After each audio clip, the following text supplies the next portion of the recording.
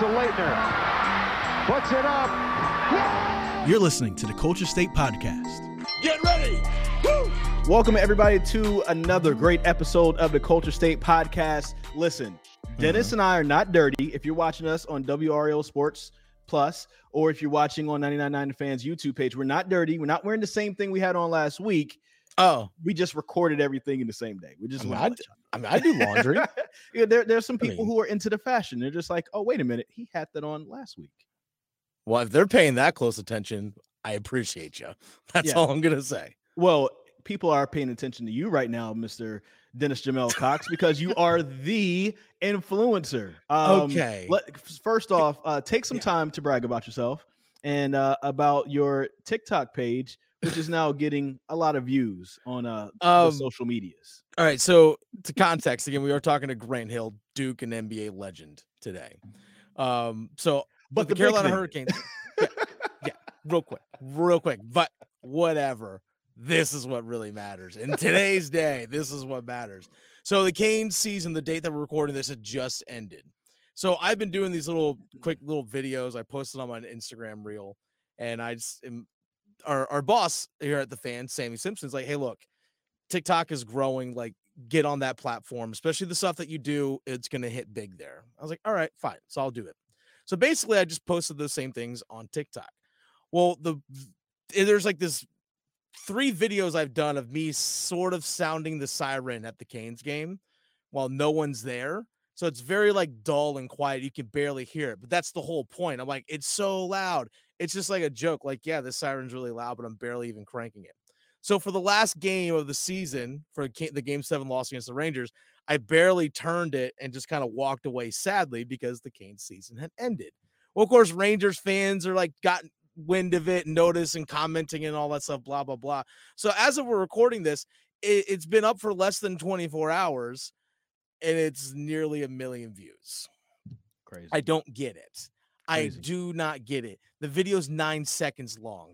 Don't worry. I didn't dance. I'm not going to do that on TikTok, but that's, I mean, if someone paid me, I would. But I was gonna say, that's the sweet spot though, right? You said 9 Yeah. seconds. Isn't like the sweet spot is like 7 to 15 sure, for a super viral video? I guess, yeah. But that's like it's a 9-second video, and that's it, man. And it's almost 1 million views as of this. By the time this episode comes out, it'll probably be over that. But I had another one. The first one I posted was like now over 200,000. Again, I don't know how this works. I'm not proud of me, Chris. I'm not proud of me. I'm proud of you. Well, thank you. Clap Glad for this somebody- man, Dennis Jamel Cox. Clap for him. I don't get it, man. So at the Fan Rookie on Listen, TikTok. these are the blessings that are being bestowed upon you. Accept them. Receive them. Because there's a lot more. If they like that video, they will love what we have for Culture State. Oh, things are cooking. You need to put in vegan cooking. No, I'm actually going to do that. But our video where we're doing the dance to the Hardy Boys song, you should put that on TikTok. Mm-hmm. And with the music and everything, like maybe cut it at like, I don't know, 20 seconds or something like that. Mm-hmm. Hashtag Hardy Boys, hashtag Jeff Hardy, hashtag Jeff Hardy Juke, all that type of stuff, and see where it goes. I'm sure it'll go crazy. I mean, I have it saved on my phone, so might as well. Let's go. Let's do it. Well, that is another subject. Let's talk about the subject at hand, which is our esteemed guest on the Culture State Podcast today. His name is Grant Hill. And man, it was first off, shout outs to your girlfriend. Yes. Right. 100% because of my girlfriend.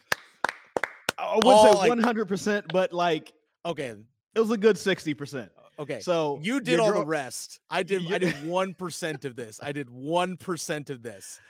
I wasn't going to give you a percentage. I was going to just give. No, we're going to share the rest of the percentage. Oh, okay. Got it. But no, your girlfriend tipped us off. Hey, Grant Hill is coming to Durham and he has a book coming out. Yeah.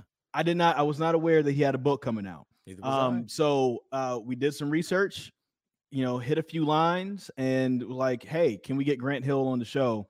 And now we have Grant Hill on the show. Yeah. To talk about his new book called Game, being published by Penguin Random House Publishing. And in the book, let me go through all these notes because there's a lot of notes on this. But it looks like it's going to be an amazing book. I read through, like, you see all these pages? Yeah, a lot of pages. For those I read through all of these pages, and I was just like, where's the book? Because I'm excited. Game by Grant Hill. So it's going to share all the great stories from his time at Duke, NBA, and beyond. He had troubles with his self-esteem and his confidence. He talks about his first date with his now wife, Tamia, who, of course, was a singer that she still is a singer. I loved her music back in the day, and how he forgot his wallet. So who paid for the bill? You're going to have to find out. And then just different things, talking about how his ankle injuries were very, it was preventable, and how just things were kind of different back then. And it's so much that's in here. I can't wait till it comes out. The actual date is on sale June 7th. And I think that's the day or the day after this has come out. This episode's June 8th, so book's on sale. Yeah, so go out. Book is on sale right now. Yeah. Normal books drop on Tuesdays. Comic books go out on Wednesdays, Chris. Oh, okay. Thank you for now you know. Now you know. It's he's gonna get into this, but the thing that really intrigued me a lot, reading the book, the notes on the book, about how someone who's such a high level athlete and has competed at such a high level and so successful at that level still struggled with self-esteem and self-doubt. It's amazing just how confidence is so fragile, even with the people who do such great things at a high level. And people are like, wow, I wish I could be like that person because they're so great and they're the best in the world of what they do. But even those people still have to battle that. And anyone can relate that to their own personal lives in some way, shape, or form, whether it's even in our profession. It's like, you know what? I got to go on air. I still get nervous. I've done this thousands of times. Like, even for me personally, I've talked into this microphone thousands of times. And before I go live on air, I still get butterflies. Yeah. It's like, can I do this today? It still gets you. It does. And the same thing happens for me in television. I mean, there are days where I come home and I'm like, God, I was awful. Why do I have this job? And I mean, you really do go through that type of stuff. Yeah. And people are shocked when they find out. They think that just because you have the job that you're this supremely confident person. And that's not always the case, man. And, because one reason why, if you're like me, you're your own worst critic. You notice everything that you do wrong, and you can zero in on that, and you kind of beat yourself up for it. The worst is when you're on air and you're talking, you realize like you critiquing yourself while you're still on air and it's still in your head. Oh gosh, it's the worst. And it makes you mess up even more because you think like, I need a break. Go to commercial. We just took one. Go anyway. Man, it happens, that is all too real. But we should probably do a whole episode on that though. That's crazy. I'm down because sometimes, and it's real, and I've been able to recognize it in other people. When you see somebody messing up or you hear somebody messing up on something, they are currently in their own head going through all the things and they're kind of having a mini breakdown, but their professionalism won't let them go all the way down.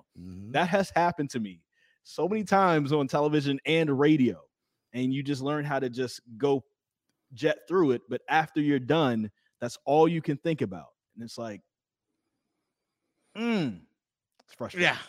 Yep. I get it. Frustrating. Man. I get it. But this isn't about us. This is about Grant Hill. Not about us. So even though I'm an influencer. Yeah, he is an influencer.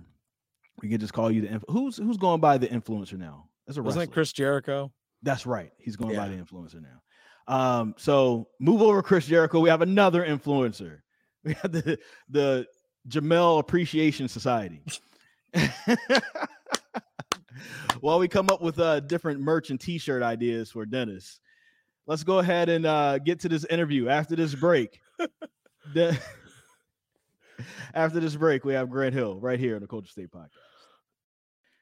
All right, Dennis, if you knew me as a kid, right, I was that kid in North Carolina who had never been, to Michigan or Detroit, but I was wearing a Detroit Pistons hat and Fila shoes, right? There you go. It was all because of this man right here, because of Grant Hill, because I was a Grant Hill fan growing up. And so it was weird, of course, seeing a kid with the Pistons hat in North Carolina and also with the Fila shoes. But of course, with the influence of this guy and then what he's going on to do, so many great things has happened in his career.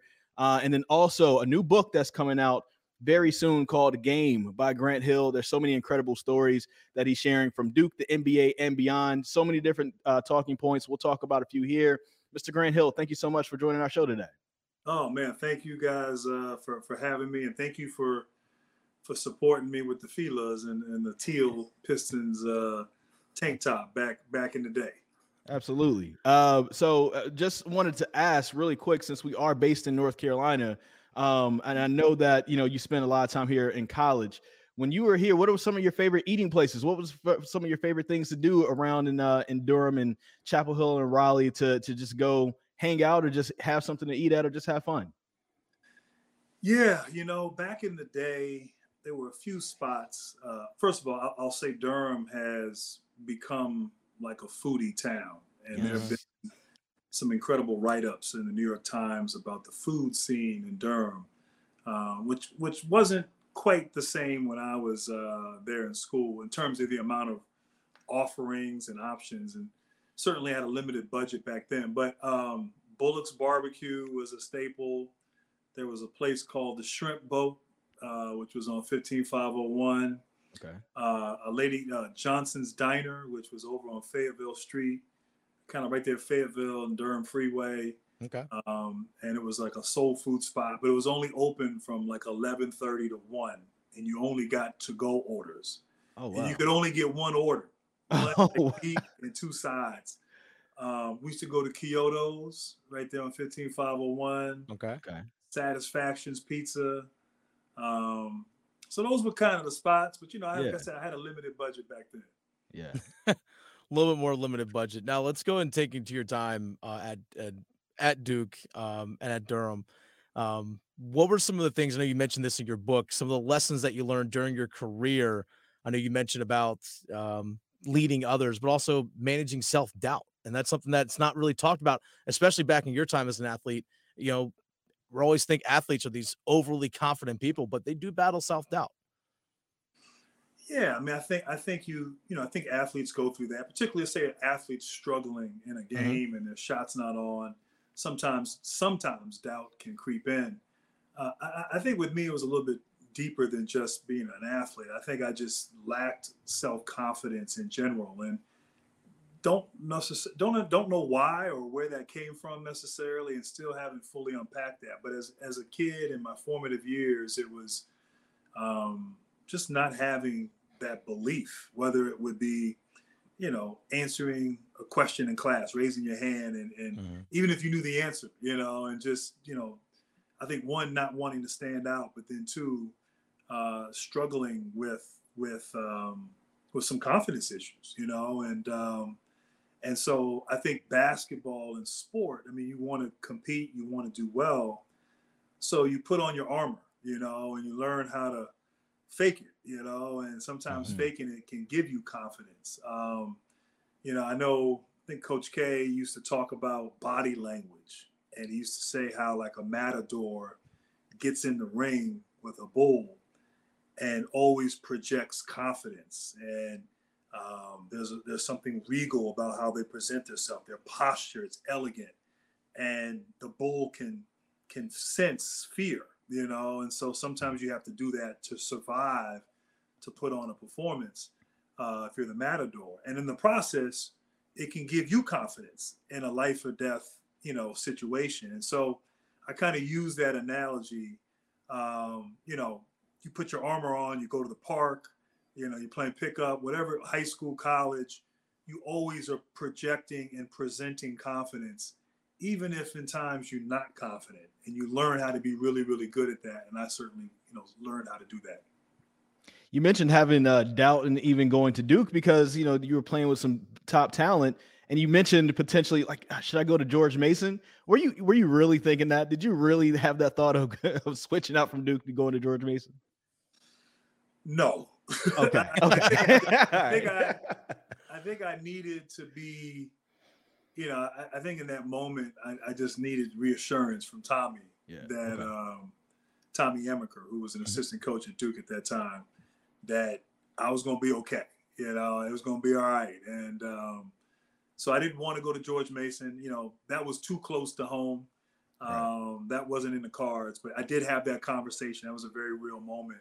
And Tommy told me after the fact, he was like, "Man, you better get your butt down here." And so it all worked out.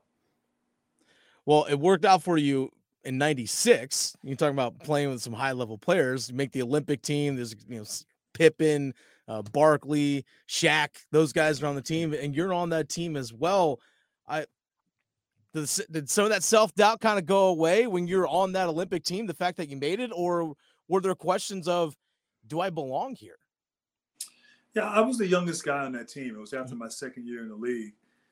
I think the beauty of sport, a lot of people who work, you don't always necessarily, depending upon what line of work you're in, but you don't always get immediate results.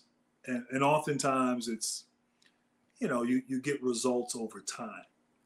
And, but the beauty of sports is that it's instant. You come down the court and you're going against the defense. And if you make a nice move and score, well, you know what? You won that battle. And so you're putting yourself out there, but also I think in the process of having success and winning and accomplishing certain things, by the time I got to the NBA, I had, I was ready to be special. I was ready for that. And I think that was part of my 4-year journey, was getting comfortable with the idea of standing out. And so, I felt like I deserved to be there. In some respects, in the '96 Olympics, I was in awe of some of my teammates, but I went at them, I attacked, and I gained some confidence. I gained confidence going against Scottie Pippen every day. Like, he was considered the gold standard when it came to the small forward position. And so playing against him every day, like I felt like I got better. But by that point in '96, my confidence was in a good place. And a lot of it had to do with, I think, the many successes I had on the basketball court. So Dennis and I are both, Dennis isn't 36 yet. He's about to turn 36, but I just turned 36. We are a year younger than LeBron James. And I remember when I first saw LeBron on an NBA court and seeing his game, and he had been hyped up and everything. And one of the things I thought was, man, he kind of plays like Grant Hill a little bit, like just from the forward position. And I was reading through some of the notes about your book, and I remember all the ankle injuries and the different things you kind of went through in your NBA career. And when you look back at your stats, you definitely had an above average NBA career. Like, you played almost 20 years, all the All-Stars, all the great things that's happened in your career. But a lot of people still can't help but to think of, well, what if the injuries never happened, right? Like, where would people think about Grant Hill in that top 10 of the NBA? Is that something that maybe you think about as well? Because there's also a part of here where you talk about how injury prevention wasn't really a thing. It was almost injury reaction beforehand. And if you would have played in an era where, guys kind of had the training staffs and took care of their bodies in a certain type of way, and you would have still had that long NBA career that you had, where do you think you end up in as far as, like, when people think about the top NBA players of all time? Well, I think first of all, my injuries could have been avoided. Like, it was, I mean, it's safe to say, I think once you read it and see what happened, like, it was mismanaged and could have been avoided. And even in that era, I could have played and avoided a lot of what I went through. I think the process of writing the book, it made me realize that I didn't allow myself to enjoy is probably not the right word, but you're constantly chasing your goals. You're chasing legends. You're chasing banners. All these things that you want to do, and they're like the number one priority. And so early in my career in Detroit, I didn't allow myself to enjoy the accomplishments. The gold medal, the Olympics, the commercials, the individual accolades. Like, to me, we weren't winning. And so I didn't appreciate sort of what I was able to do. I didn't appreciate sort of where I was, to kind of come out of the gates and play like I did and establish myself and sort of be on this trajectory. Like I didn't win. So that was, I didn't win. I didn't even come close to winning. And so like, I wasn't happy and I wasn't satisfied. I still wanted more. I didn't allow myself to, stop and smell the roses, and so I think, and then the injuries and all of that, like it was just kept moving forward, kept looking ahead, so the book makes you go back and look and reflect and live in those moments and find the lessons and share your story. And I think as a result of that, I've probably thought more about what could have been. But I don't know if I gave myself permission or allowed myself to really think about that in great detail prior to writing this book. I was looking forward, I was looking ahead, not looking back at all. I say you would have been in the top 10. Oh, we would have looked at you like in that Kobe area for sure. Hey, I'll take it, man. Hey, you almost called me LeBron, so I look at that as I didn't mean to do that. I apologize.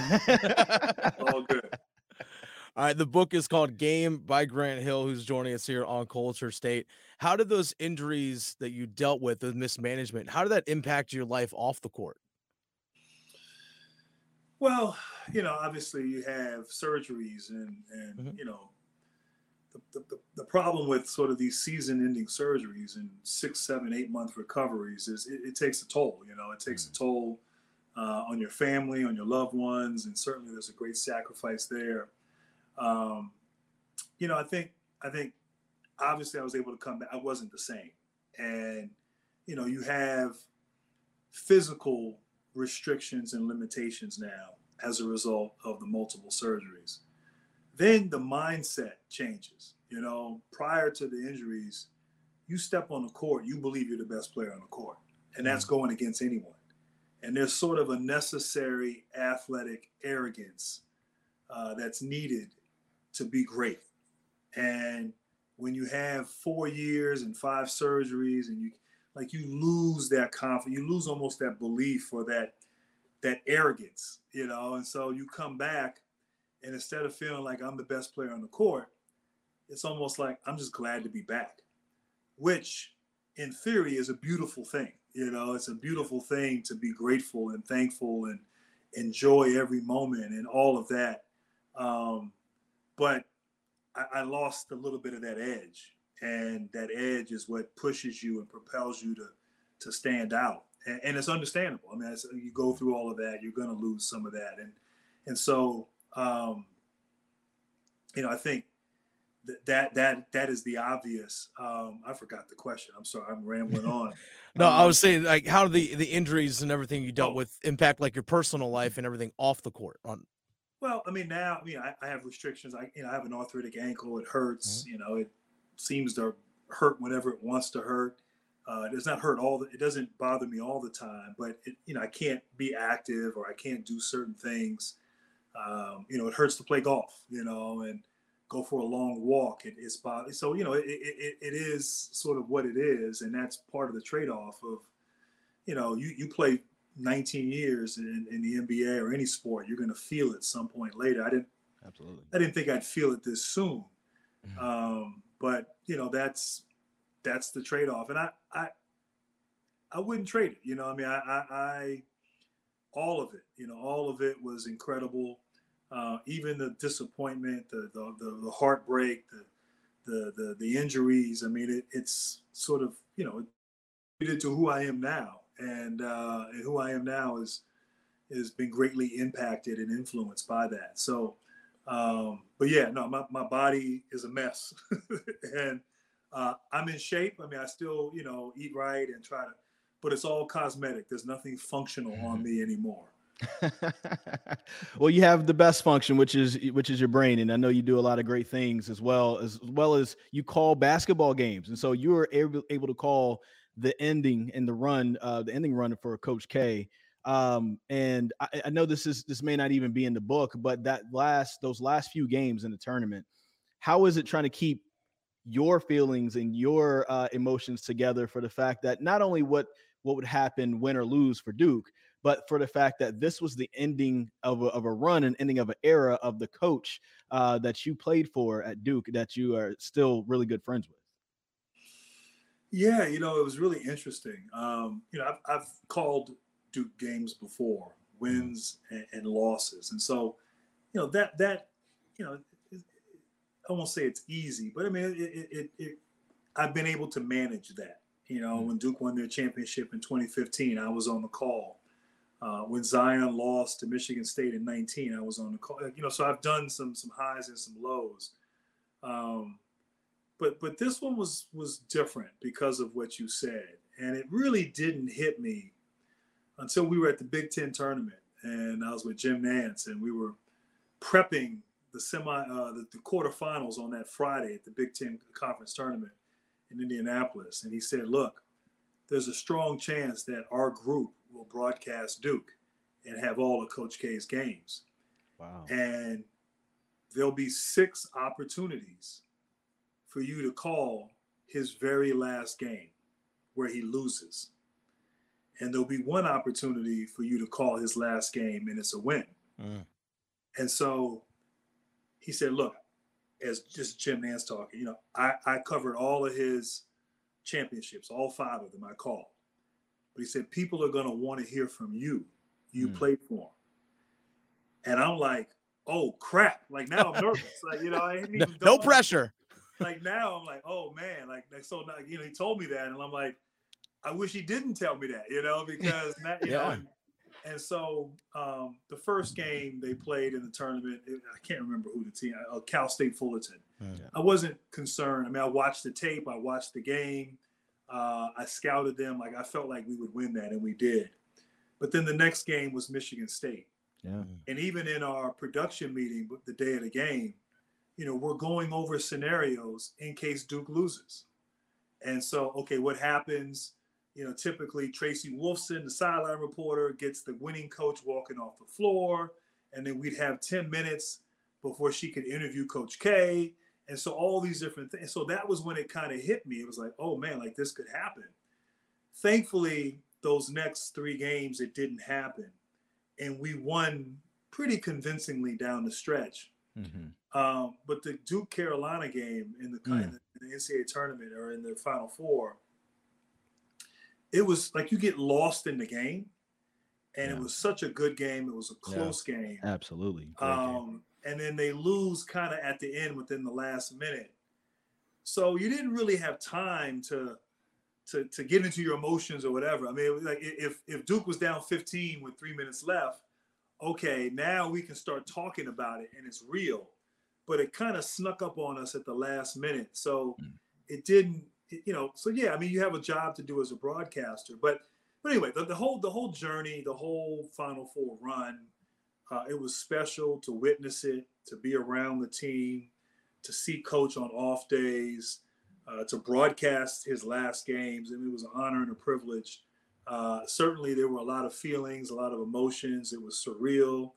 It was almost like, wow, I can't believe this is happening. You felt that he coached forever, and you knew it wouldn't happen. But I mean, just, I was 25 plus years removed from playing and my coach was still there. And that's all I've ever known. And so, but it was a great thrill, and it only would have been better if we could have sent him out with another championship. Yeah, it's an amazing story. I don't envy the position that you were in at all. It was tough. But it was also, it was fun. I mean, I enjoyed it. And, it was the ending of an incredible icon and an incredible era. And there'll never be another Coach K. I mean, we say that all the time, but I really don't think you'll have another coach who will be as accomplished and have the longevity and the success over multiple decades like he had. Yeah. All right. The book is called Game by Grant Hill, our guest here on Culture State. Grant, We really do appreciate your time, good sir. Wish we could talk to you a little bit more. But we just everyone gotta go check out this book. I know it's available. Basically everyone can pick up a book. So go to a local bookstore if it's there. If not, people can buy it online, I'm sure. Yes, can't wait to get in our hands. Thank you so much, and we hope everything goes well with the book. Hope it's a New York Times bestseller. Oh man, I appreciate that. Appreciate you guys having me on, and yeah, definitely go buy the book. It's I think it's a good read and a lot of good stories. And I also did the audio version, so if you cool. Audio books now are big, and so yeah, excited about next week's release. I'm curious about this pickup game you had with Michael Jordan on the set of Space Jam in the parking lot outside. I'm intrigued about reading about that. I want to actually hear from Tamia about her picking up the tab for your first date. That's what I want to hear about. Yes. Well, as I say, I've been picking it up ever since. So yeah, there you go. There you go. There it is. Grant Hill, thank you so much. We appreciate it. All right, guys. Thank you. As Dennis keeps checking how many views he has on his video, it's so dumb.